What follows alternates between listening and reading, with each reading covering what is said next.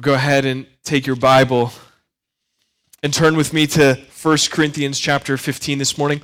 Kids, any kids can head out now. K through 3rd can meet in the back. Heather is back there, and it will take him downstairs. Anyone else can also make their way downstairs now. 1 Corinthians 15 is where we're going to be this morning. I didn't actually put together a list of verses here. There's 58 verses in 1 Corinthians 15, maybe a little bit different from what we usually do when we start out. We read the text, we process through it together this morning. But this morning I want to take this whole chapter because there's so much here that's absolutely vital to our understanding and to our lives as Christians. Because at the heart of 1 Corinthians 15 stands the doctrine of the resurrection. The doctrine of the resurrection. And for us as God's people, there is nothing more fundamental. There is nothing more fundamental than the doctrine of the resurrection. When we talk about the resurrection, we're talking about Jesus who came and died, but then he was raised from the dead and now rules and reigns at the Father's right hand. But the doctrine of the resurrection includes also what that means for us as people. What does it mean that we as people are participants in the resurrection from the dead? And so when we talk about the doctrine of the resurrection, yes, we're talking about Jesus specifically as the first fruits, as Paul says in this chapter, as the first fruits from the dead, the one who goes before his people, but we're also talking about ourselves as those who will participate, who will actively be raised as Christ is raised. So I'm not going to read specifically from this text, although I'm going to give you like the fire hose method this morning. I'm going to give you 10 points. Usually we don't get more than 3, so I'm going to give you 10 this morning. So fair warning, there are 10 coming your way. If you're a note taker and frantically trying to write these down, actually I put notes out there. I hope there's enough. I put some notes out there with all of these 10 points so you can write in the margins instead of writing, trying to write down all of these. A couple of them will move through quickly, but the majority will slow down in and spend a little bit of time. And I'll try to limit our time as well. 1 Corinthians chapter 15 then. If you have your copy of God's Word, if you grabbed one in the pew, you'll note that one is a little bit different translation that I'm going to be reading from. You'll see as I read some of these verses, you'll see a little bit different. If you want to see word for word exactly what I'm saying, right on the table back there, there are ESVs available as well. So 1 Corinthians chapter 15 this morning, thinking about the doctrine of the resurrection. Tev, our 4-year-old this week, said he came into our room yesterday morning and said to Rebecca, he said, I did something bad. And that's not an unusual way for a conversation to start with him, but the reality is he thought that what he had done was actually had some devastating effects. And you remember last week when we talked about death, and we were talking about how gospel growth comes to us through reflecting on the resurrection of Christ. Tev, yesterday, we have a whiteboard, and the boys are supposed to clean up the playroom every day. And so each day is written, and if they clean up the playroom on that day, they get a little star next to it, and then there's a reward at the end of the week if they do their chore. Today, my dad and I are taking the boys camping in Medora, which is exciting. We haven't done that yet. We've gone camping a couple of times, but not something this much fun. Pray for us. It's going to be a good time, I hope. But he wanted the camping trip to come a little bit quicker. So he saw Monday, Tuesday, Wednesday, Thursday, Friday, Saturday written on the board, and he erased Saturday, thinking that if he ignored Saturday's existence on the whiteboard, that it would just go and we would be in Sunday, and then we'd go camping. That's not the way it works. But again, when we were thinking about death last week, as we're thinking about the resurrection and thinking about what comes before the resurrection, particularly death, we realize that oftentimes we ignore it. We just ignore the reality of death in our world. But death is a very real part. But the great benefit, and what we talked about, this gospel growth that comes through reflecting on the resurrection, reminds us that Jesus made the end, not the end. And that's where our hope lies. As Christians, that's where our hope lies. Our hope for today or tomorrow isn't a pithy statement or a helpful pat on the back from a friend, but in the resurrection of Jesus Christ. That's where our hope is, friends. And so this morning, as we plow through 1 Corinthians 15. That's what I want to see. Lots of stuff here. High pressure. This is, again, the fire hose method. We're going to take a drink from the fire hose. But we can't move from 1 Corinthians without beginning to dive into some of these basic understandings. We're turning on the water. It's going to come at us hard this morning. So last week, you'll remember, we saw some of these objections, or we saw some of these things that the Corinthians said. If you look at verse 12, Paul says, "Now if Christ is proclaimed as raised from the dead, how can some of you say that there is no resurrection of the dead?" Some of the Corinthians, some of the people in the church in Corinth were actually denying the bodily resurrection. Now, there's a whole host of reasons why they might do this. One simply being because they didn't think, because of the outpouring we talked about last week, the outpouring of the manifestations of the Spirit that were happening among them. They thought to themselves, well, there are people dying around us, but we're not going to die because we've got the Spirit of Christ. It's come down on us hard. The other reason, I think, is because in Greek culture, the body was something to be shed. The body wasn't something to hold on to. And that makes sense to me because as I get older, I celebrated a birthday last week, another trip around the sun, and as I made another trip around the sun, I noticed that it's a little bit harder to get up out of bed. I'm a little more stiff. And so it makes sense in Greek culture to begin to say, well, why would I want to keep this physical body? Let's shed it.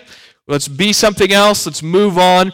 And so when Paul says to the Corinthians, you're going to be raised, they're like, why would I want this body? This body's a mess, and it's susceptible to decay and disease. And you'll remember all the way back into chapter 1 of 1 Corinthians, Paul writes, he hits this on the head right away in 1 Corinthians 1:18. He says, "For the word of the cross is folly to those who are perishing, but to us who are being saved it is the power of God." The foolishness that comes through the gospel, that the God-man Jesus Christ came to earth and died, that's incredibly offensive in Greek culture. And then that he was raised bodily, there's actually a physical body that he took on, that is incredibly offensive in Greek culture. You remember he says Jews seek signs and Greeks seek wisdom, but we preach Christ crucified, which is a stumbling block, he says. So Greek culture saw this physical body as something to be shed, not something that would be restored or renewed. But again, the doctrine of the resurrection, this doctrine that gives us hope, that's unpacked for us in 1 Corinthians 15, says quite the opposite. We, in fact, will have, I don't want to get ahead of myself, we will, in fact, have physical bodies in new creation. Upon our death, we will die physically. We will be raised bodily to live forever in the presence of our Creator. Now, you'll see that Paul asks these questions, right? In verse 12, this is his question. How can some of you say that there is no resurrection from the dead? But if we get to verse 35, he says, but someone will ask, how are the dead raised? With what kind of body do they come? Again, because the doctrine of the resurrection is foolishness or silliness to the Corinthians, or at least some in their midst, I sort of read this question like Paul is anticipating this question, or maybe it was directly asked to him, but I sort of anticipate the tone with which this question was asked. Okay then, Paul, if you're so smart, how are the dead raised? What kind of body do they come with then, Paul? If you've got this all down, tell us. And Paul does. Paul goes into the arguments for why the resurrection will happen in the way that it did. So I want you to see all of the points that Paul makes in this whole chapter. Not all of them. We're not going to get to everything. But the reality is that I want you to see and begin to develop and know this doctrine of the resurrection as a fundamental tenet for who we are as God's people. It stands right at the heart. It is the hope that we have, that the end is not the end. That the end is not the end. So this chapter is helpful in establishing our doctrine of the resurrection and helping us determine why the resurrection is essential to us as Christians. So again, 10 points this morning, 10 ideas that Paul writes about here in 1 Corinthians 15 that should build our understanding of the importance of the resurrection for us as the followers of Jesus, as well as, hopefully, the goal is to excite our affections for our Creator. That we would walk out of here and that we'd love Jesus more. That we would love our God more because we recognize and realize that what we inhabit right now will be raised to live forever. So, okay, let's get to these 10 points then. 10 points. First, we're going to linger here at the beginning for a little bit. First, Jesus died and was raised. Simple. A simple statement. Jesus was died and was raised. Look at verses 3 and 4. Paul writes, "For I delivered to you of first importance what I also received, that Christ died for our sins in accordance with the Scriptures, that he was buried and that he was raised on the third day in accordance with the Scriptures." Paul just gives us statement of fact. Statement of fact. Now, what are the Scriptures Paul is talking about? Because he says that twice here, at the end of verse 3 and the end of verse 4, in accordance with the Scriptures. Well, I think Paul's perspective is the Old Testament, that it all points to Jesus. And if we look at the Gospels, Matthew, Mark, Luke, and John, we can see also that all of Jesus, that's Jesus' perspective also, all of this points to him. Jesus would say in Matthew chapter 5, verse 17, "Do not think that I have come to abolish the law or prophets. I have come not to abolish them, but to fulfill them." So when he says law and prophets, Jesus is talking about the whole of the Old Testament, all of the Scriptures. So Jesus claims to have come to fulfill the entirety of the Old Testament. Specifically, it's easy to see this idea concentrated with a few key passages. Let me give you these couple verses. Isaiah 53:5, not an unfamiliar one. "But he was pierced for our transgressions. He was crushed for our iniquities. Upon him was the chastisement that brought us peace, and with his wounds we are healed." Isaiah 53:12, "He poured out his soul to death and was numbered with the transgressors. Yet he bore the sins of many and makes intercession for the transgressors." Jesus died in accordance with the Scriptures, Isaiah 53:5 and 12. And Paul's main point here is that Jesus died. Jesus died. Literally died. Tom Schreiner says it like this: "The death of Christ for sins was planned by God beforehand, and Paul believes that those who read the Old Testament Scripture rightly will see this." So Paul is making this assumption. "For I delivered to you as of first importance what I also received, that Christ died for our sins in accordance with the Scriptures." Jesus was also raised in accordance with the Scriptures. Same chapter, again, Isaiah 53, verse 11. "Out of the anguish of his soul he shall see and be satisfied." Another translation here, which I think is super helpful in this Isaiah 53:11, add some clarity. "After he has suffered, he will see the light of life and be satisfied." Coming up out of the grave, Jesus saw the light of life and was satisfied. That's dripping with resurrection truth. And this simple fact that Jesus died and was physically raised stands at the heart of what we believe as Christians. Many people over the years have taken the resurrection of Jesus and said many things about it, taken positions that deny the physical nature of Jesus' resurrection. They say things like, well, he was just raised and he was kind of this ethereal thing that showed up and was visible but not really physical. And they've said that it was made up by his followers, that the resurrection of Jesus was simply made up by his followers. Or that when he came back, the body he had was not physical, or that Jesus never completely died, that his heart rate just went way down, and then they put him in the ground, and then it came back. Or some people have argued that it's all a metaphor. But Paul says it very clearly here. Jesus died and was raised, bodily, physically. Friends, you cannot be a Christian.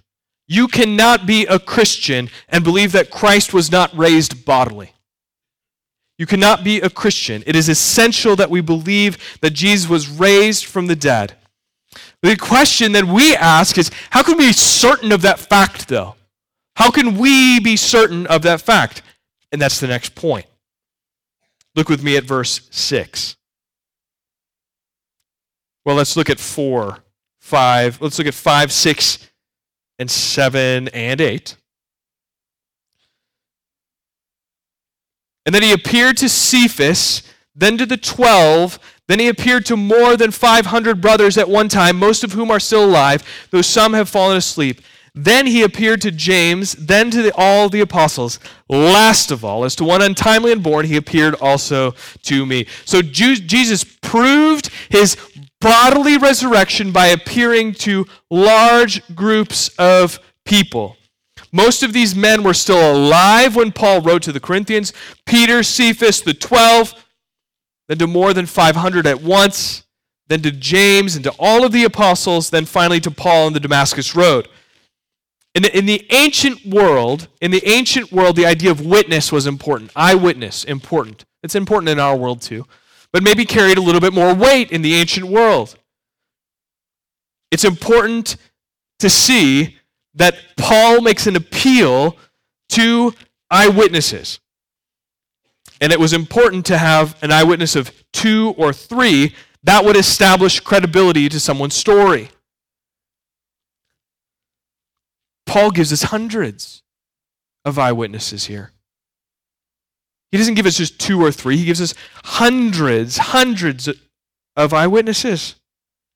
Paul would write in 2 Corinthians at the end of the letter, in chapter 13, verse 1, he says, every charge must be established by the evidence of 2 or 3 witnesses. How do we know that Jesus raised from the dead bodily? Because there were 500 plus people, men, who saw him, who witnessed him. And so Paul appeals to these eyewitnesses, to the bodily resurrection of Jesus. That would sort of a sufficient reminder to the Corinthians and the validity of Paul's words. Paul was an eyewitness to the resurrected Jesus. He realized that one eyewitness was not enough. Jesus provided hundreds of eyewitnesses by appearing to the 12, to the apostles, and then to a large group of people.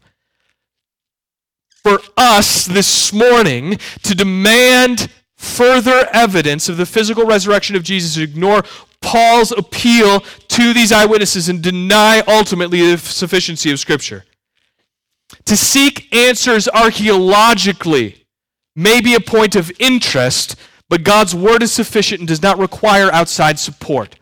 This is spoken to Paul, inspired by the Holy Spirit. This is not a lie. God cannot lie. The Holy Spirit inspired the Apostle Paul to appeal to these eyewitnesses to the bodily resurrection of Jesus Christ. Forgive me for being nitpicky. I'm going to pick some nits here. We sing a song on Easter. We ask the question, you ask me how I know he lives. He lives within my heart. That's not how we know he lives. It's not. We know he lives. The Corinthians would have rejected that argument out of hand. They would have just dismissed it. And rightly so. We know Jesus lives because the all-sufficient, infallible, inerrant Word of God says he does, which appeals to the eyewitness of over 500 people, including the man who wrote this letter directly to the church in Corinth. Third point this morning. Jesus was raised, and therefore our sins are forgiven. Jesus was raised, and therefore our sins are forgiven. Look at verse 17 with me. And if Christ has not been raised, your faith is futile, and you are still in your sins. And if Christ has not been raised, your faith is futile, and you are still in your sins. If Jesus was not raised, then we are still in our sins, and that makes our belief in him futile. It makes it meaningless. It makes it complete stupidity. Romans 4:25 says that Jesus was delivered up for our trespasses, our sins, and raised for our justification. So we have to ask ourselves the question this morning, if verse 17 is a reality, if Christ has not been raised, your faith is futile and you are still in your sins. And Romans 4:25, what Jesus was delivered up for our trespasses and raised for our justification. What does it mean to be justified? Friends, it means that our sins are forgiven, that Christ's righteousness becomes our own righteousness, and we have been declared legally righteous before God. And all of this comes through what? It comes through faith. It comes through belief. Faith in what, we ask ourselves? Romans 10:9. If you confess with your mouth that Jesus is Lord and believe in your heart what? That God raised him from the dead, doctrine of the resurrection, that God raised him from the dead, you will be saved. Believe, have faith that God raised Jesus from the dead. Do you see how the doctrine of the resurrection is absolutely essential to Christianity? You will be saved from the wrath of God set against you because of your sin, if you have faith that God raised Jesus from the dead. If Jesus was not raised, then what is the end of that sentence? What is the end of what Paul writes there in Romans 10:9? What is the end? If you confess with your mouth that Jesus is Lord and believe in your heart, what? Our society oftentimes detaches faith from object. We start to talk about believe. We say, just believe. Just have faith.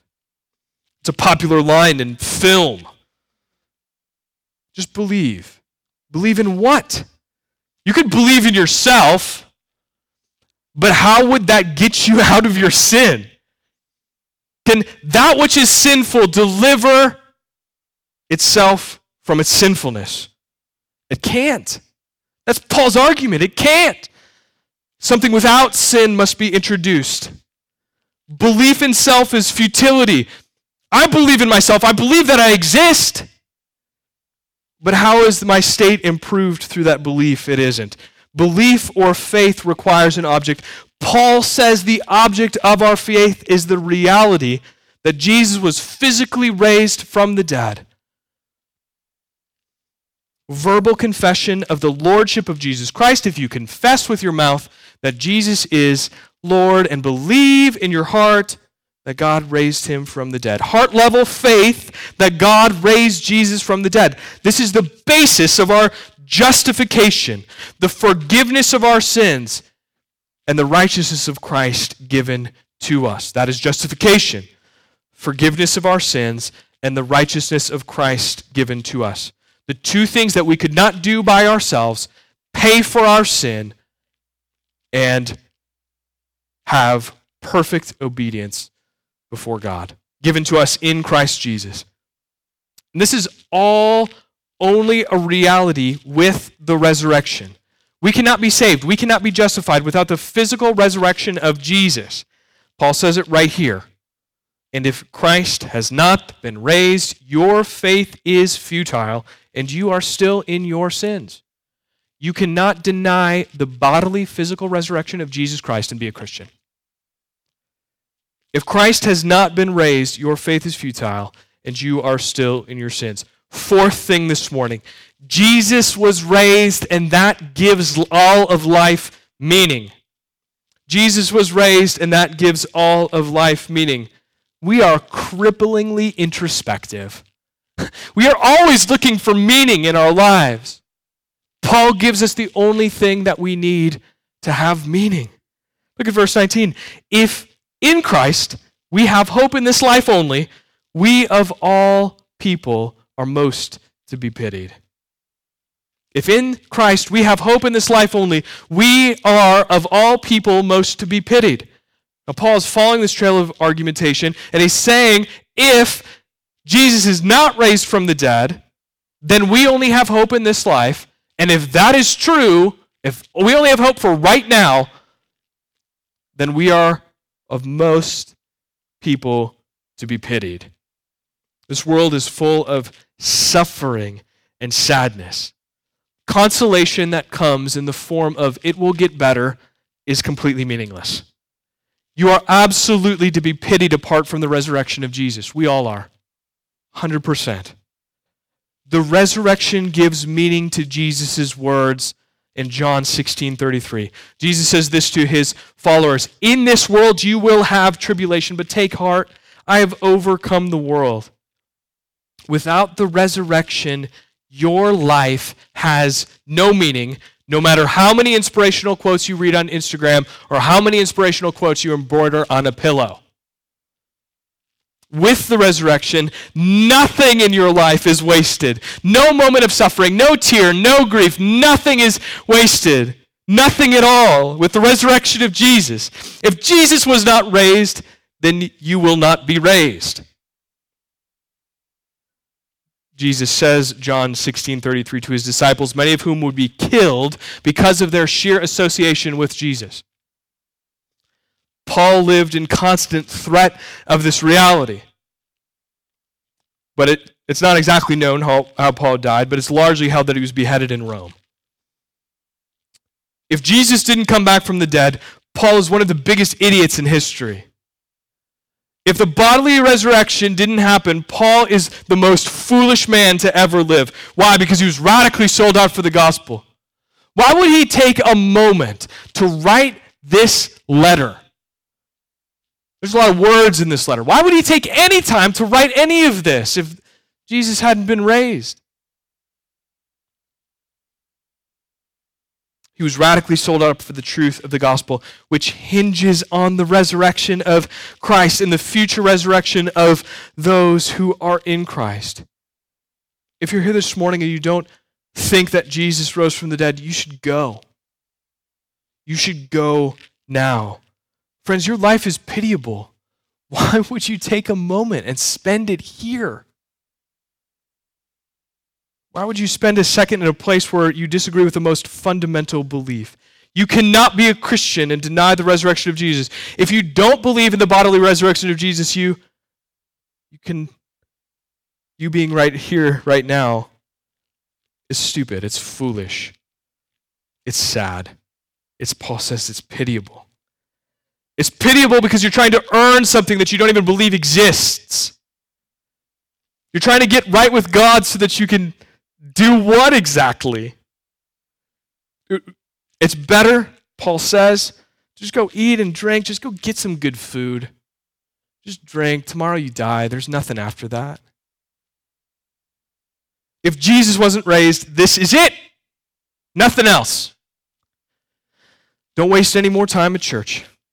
You should be a hedonist. You should be a hedonist. You should go be a hedonist.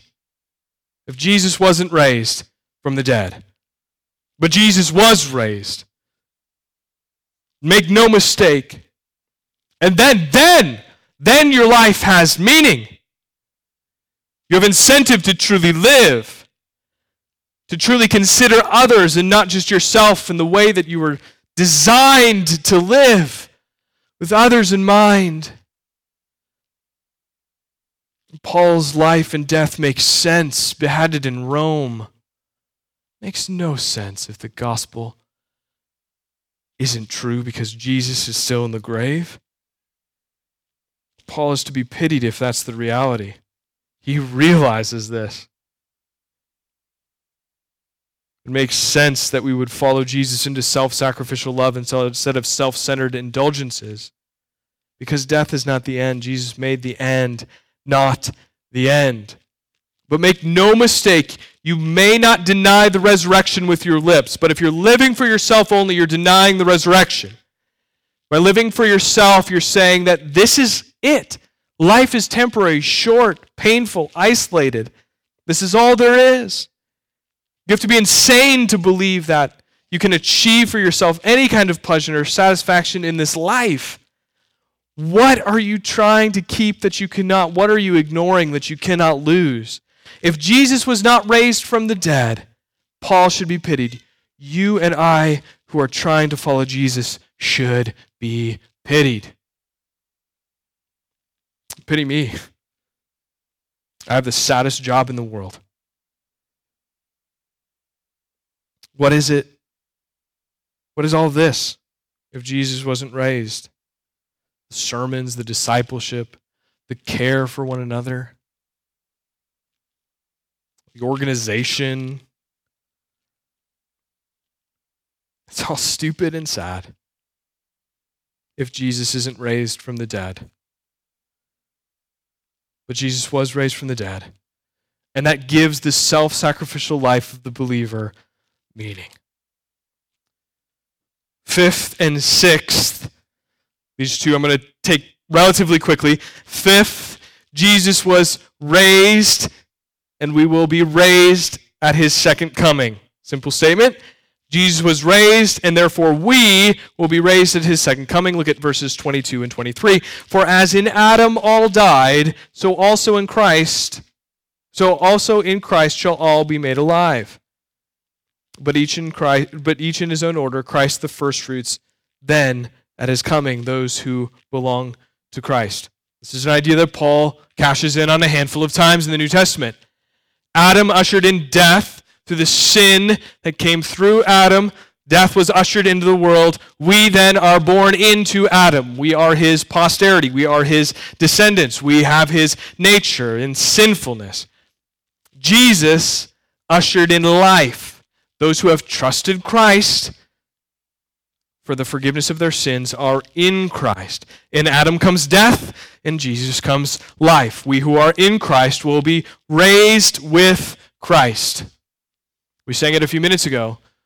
Jesus, the true and better Adam, come to save the hell-bound man. Those who are in Adam, those who are joined with Adam, union with Adam, will go to hell. Those who are with Christ will live forever in the presence of their Creator. Sixth, then, Jesus was raised, and then he ascended into heaven, where he reigns without opposition. No opposition. Verses 25 and 26. For he must reign, Jesus, he must reign until he has put all his enemies under his feet. The last enemy to be destroyed is death. The last enemy was death. It's been handled. Seventh, Jesus was raised, and so will we be raised in bodies that are imperishable, glorious, powerful, and spiritual. Jump all the way down to 42 through 44. Paul writes this. So it is with the resurrection of the dead. This comes on the heels of the questions that Paul is addressing in verse 35. But someone will ask, how are the dead raised? With what kind of body do they come? Paul says, so it is with the resurrection of the dead. What is sown is perishable. What is raised is imperishable. It is sown in dishonor. It is raised in glory. It is sown in weakness. It is raised in power. It is sown a natural body. It is raised a spiritual body. If there is a natural body, there is also a spiritual body. All of these adjectives, imperishable, glorious, powerful, and spiritual, all of these adjectives are used by Paul to describe what our resurrected bodies will be like. So when we die, when we go in the grave, and when Jesus returns and we're called up out of the grave, or when Jesus returns and we are changed, like Paul will say in a twinkling of an eye, when we are changed to reflect God or to reflect Jesus and to have our resurrected bodies, they will be these four things. Imperishable. It will not die. It's eternal. Get that idea. The next one he says, it will be glorious. These bodies will have splendor. They will reflect perfectly our Creator. That's what we're designed to do. We were created in the image of God to reflect God perfectly.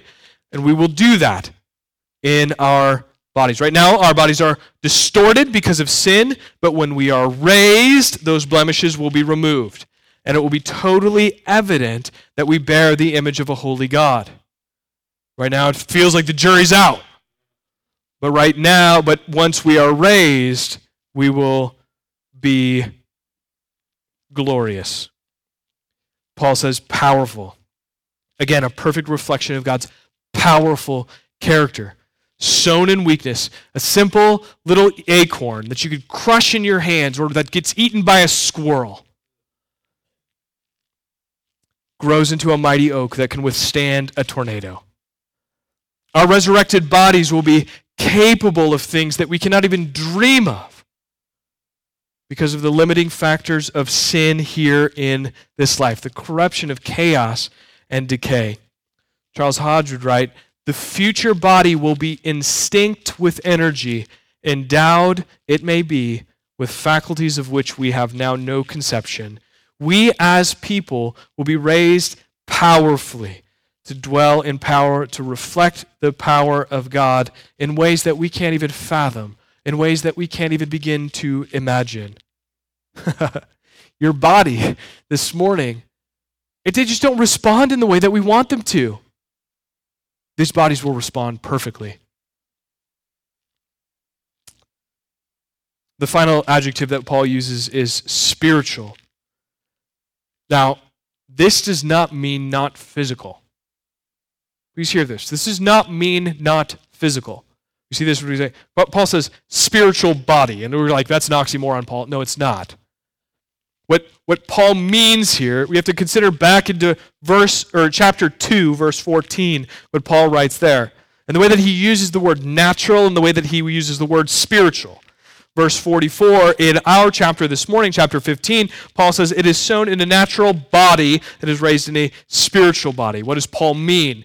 1 Corinthians 2:14 lends some insight. Paul writes, "The natural person does not accept the things of God, of the Spirit of God, for they are folly to him, and he is not able to discern, or he's not able to understand them because they are spiritually discerned."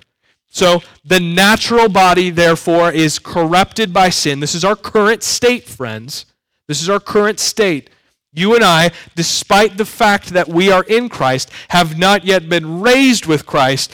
We indwell this natural body, although we have been given a new nature in Christ. But the spiritual body is the resurrected body.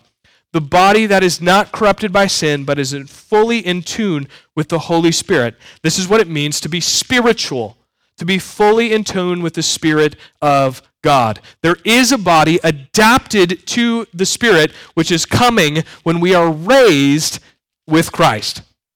So I want you to see this very clearly. When you are born into a state of sinfulness. You are born naturally. You are the natural man. Your nature is inclined towards sin, and your body reflects that. When you become a Christian, when you trust that Jesus died, buried, and was raised for your sin, for your justification, when you confess your sins, and when you repent, and when you turn from those things, and when you are made new in that moment, and then all of a sudden there's this war that occurs between your natural body that still is indwelled by sin and your new nature that God has given you in Christ Jesus. Those don't match. If you're a Christian, they don't match this morning. That's what the doctrine of the resurrection is about. Those two getting back to a place where they match, where they're designed to be, where the things now are commensurate with one another, where our spiritual nature that's given to us in tune with the Holy Spirit now matches our bodies, imperishable, glorious, powerful, and spiritual. That's what the doctrine of the resurrection says. That's the hope that we have. That this war that's going on inside of us, with the things that we're doing that we don't want to do, the way that we're sinning and the way that we're actively only thinking about ourselves when we pray, God, would you please make us more like Jesus in order that we might see the things that we do and set ourselves aside so that we may serve others and love them well. Our body of sin continues to rail against that, and we're at war with the flesh, the scriptures tell us. Paul writes again to the Corinthians in 2 Corinthians 5, "If anyone is in Christ, he is a new creation." He's talking about the Spirit inside, the new man. 1 Corinthians 15 is about the new man matching up with the resurrected body. So when he says spiritual, he's saying in tune with the Spirit of Christ, in tune with the Holy Spirit. There is a body adapted to the Spirit, which is coming when we are raised with Christ. Eighth, Jesus was raised And therefore, immediately when Jesus returns, whether we die physical death or are still alive, we will receive that imperishable, glorious, powerful, and spiritual body. Whether we die a physical death or we are still alive, immediately upon Christ's return, we will receive that imperishable, glorious, and spiritual body. Look at verse 51 and 52. Paul says, behold, he says, look, I tell you a mystery. We shall not all sleep, but we shall be all changed. In the moment, in the twinkling of an eye, at the last trumpet. For the trumpet will sound, and the dead will be raised imperishable, and we shall be changed. This is the when to the what. The what do we get is this imperishable, glorious, powerful, spiritual body. When will that happen, Paul? He tells us right here. Paul says immediately, when we die or when Jesus comes back. Some would argue that there is a period of time between Jesus' return and the receiving of this new body, but I think the text is clear that it happens immediately. Paul says, in the moment, in the twinkling of an eye, when the trumpet sounds, the dead shall be raised with their new bodies, and the living will be changed into that new body. Paul says something very similar in 1 Thessalonians 4, verses 16 and 17. He says, for the Lord himself will descend from heaven with the cry of command, with the voice of an archangel, and with the sound of the trumpet of God. And the dead in Christ will rise first. Then we who are alive, who are left, will be caught up together with them in the clouds to meet the Lord in the air. And so we will always be with the Lord. Ninth, Jesus was raised, and therefore death is to be mocked and derided openly. We're generally nice people. Paul invites us to mock death. Look at verses 54 and 55. When the perishable put on the imperishable, and the mortal put on immortality, then shall come to pass the saying that is written, death is swallowed up in victory. O death, where is your sting?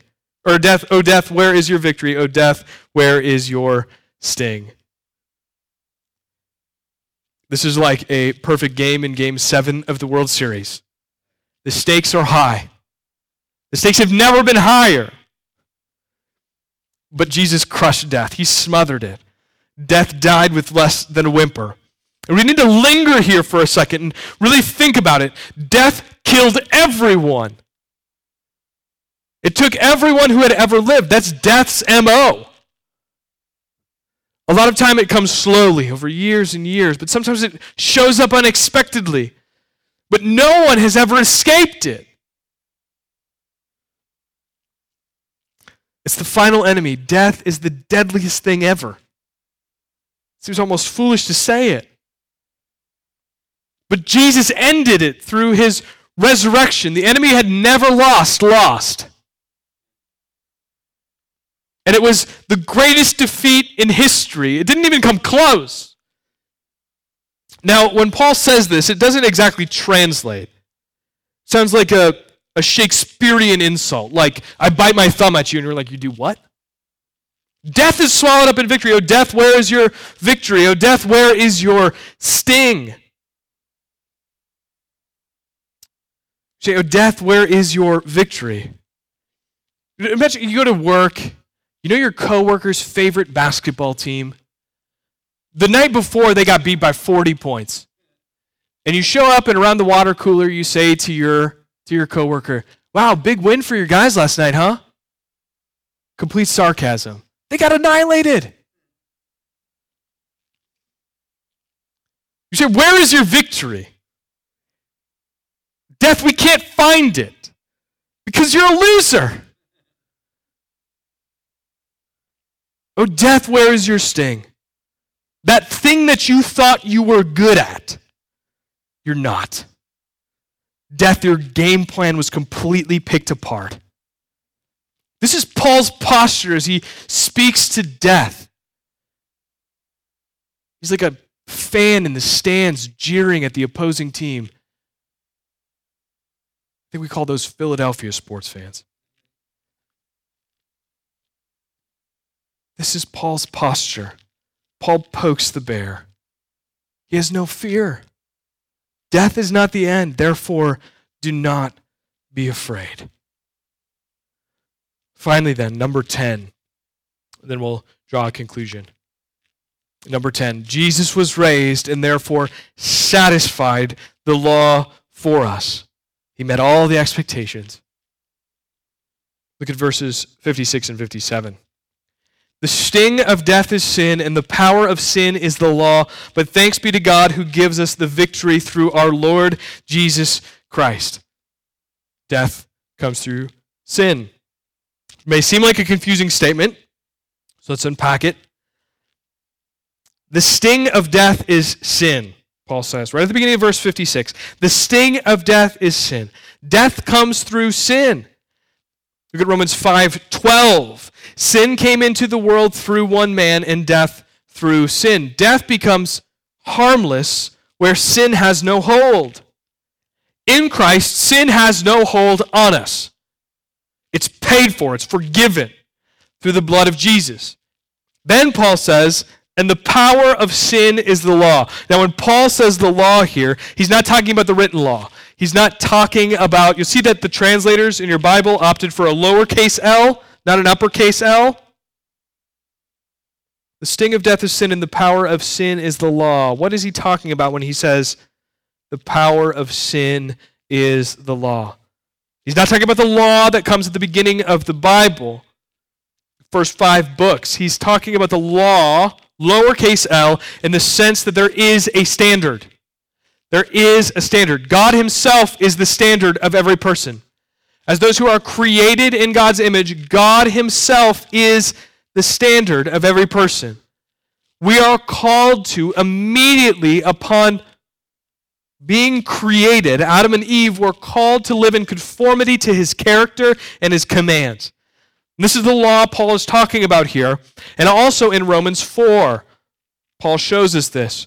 For the law brings wrath, but where there is no law, there is no transgression. Where there is no standard, there cannot be sin, Paul says. But there is a standard. No one can be held to a standard that doesn't exist.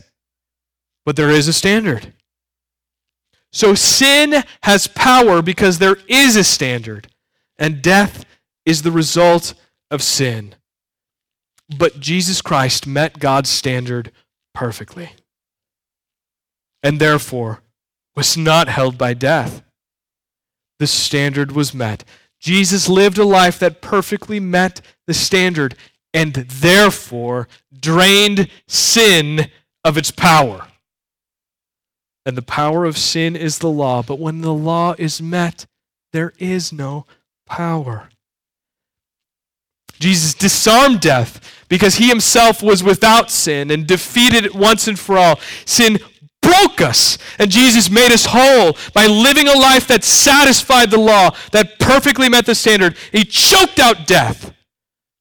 And you and I are the eternal beneficiaries of Jesus' work. So what? So what, Paul? What is the reality of Jesus' resurrection and our promised resurrection call us to? So I'll ask you that question directly. What is the reality of Jesus' resurrection and your promised resurrection call you to? The answer is in verse 58. Last verse in the chapter. When we see the word therefore, we need to take into consideration what comes before it. I labored over this week. I think the therefore has all of chapter 15 in mind. Therefore, because of all of these 10 things that we've talked about, because of everything that Paul wrote to the Corinthians in chapter 15, beginning with the words in verse 1, now I would remind you, brothers, of the gospel I preached to you, which you received, in which you stand, and by which you are being saved, if you hold fast to the word I preached to you, unless you believed in vain. For I delivered to you as of first importance what I also received, that Christ died for our sins in accordance with the Scriptures, that he was buried, that he was raised on the third day in accordance with the Scriptures.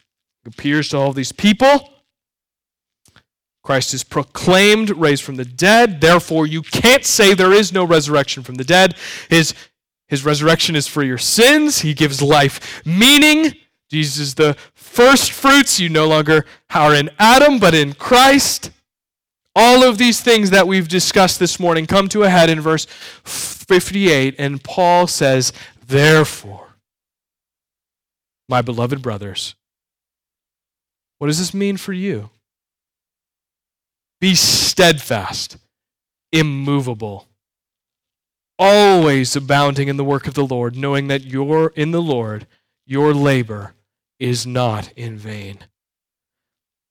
The reason, then, that you should give your whole life to Jesus, the reason that you should radically live for others and not just yourself, the reason you should die to self and self-interest, the reason you should live actively among your brothers and sisters in the local church, the reason you should not love the world or the things of the world is because everything has been given to you in Jesus Christ. And so the answer to the question, what does the reality of Jesus' resurrection and your promised resurrection call you to, is that you are to give all that you are to making Jesus famous. Jesus died and was raised and was witnessed by hundreds of people. In Christ, our sins are forgiven. In Christ, all of our life is meaningful. In Christ, we'll be raised to the second coming, and we'll be raised in bodies that are imperishable, glorious, powerful, and spiritual, perfectly in tune with God himself. This will all happen immediately when Jesus returns. In Christ, we have nothing to fear because Jesus met the standard and death is openly mocked. In Christ, we have everything. Therefore, Paul writes, verse 58, steadfast, immovable, always abounding in the work of the Lord. How is this the case? How is this the conclusion?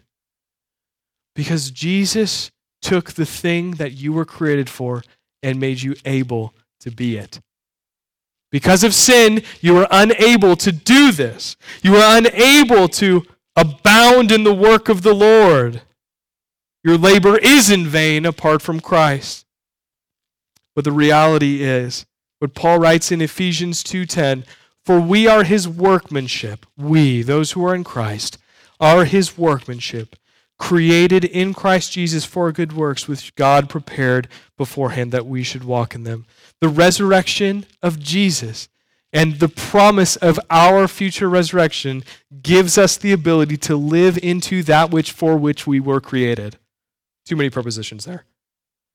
The work of making much of Jesus by building up the church in love. So, friends, be steadfast in love. Be immovable in love.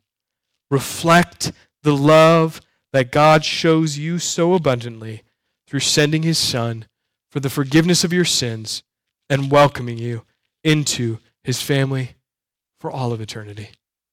Let's pray.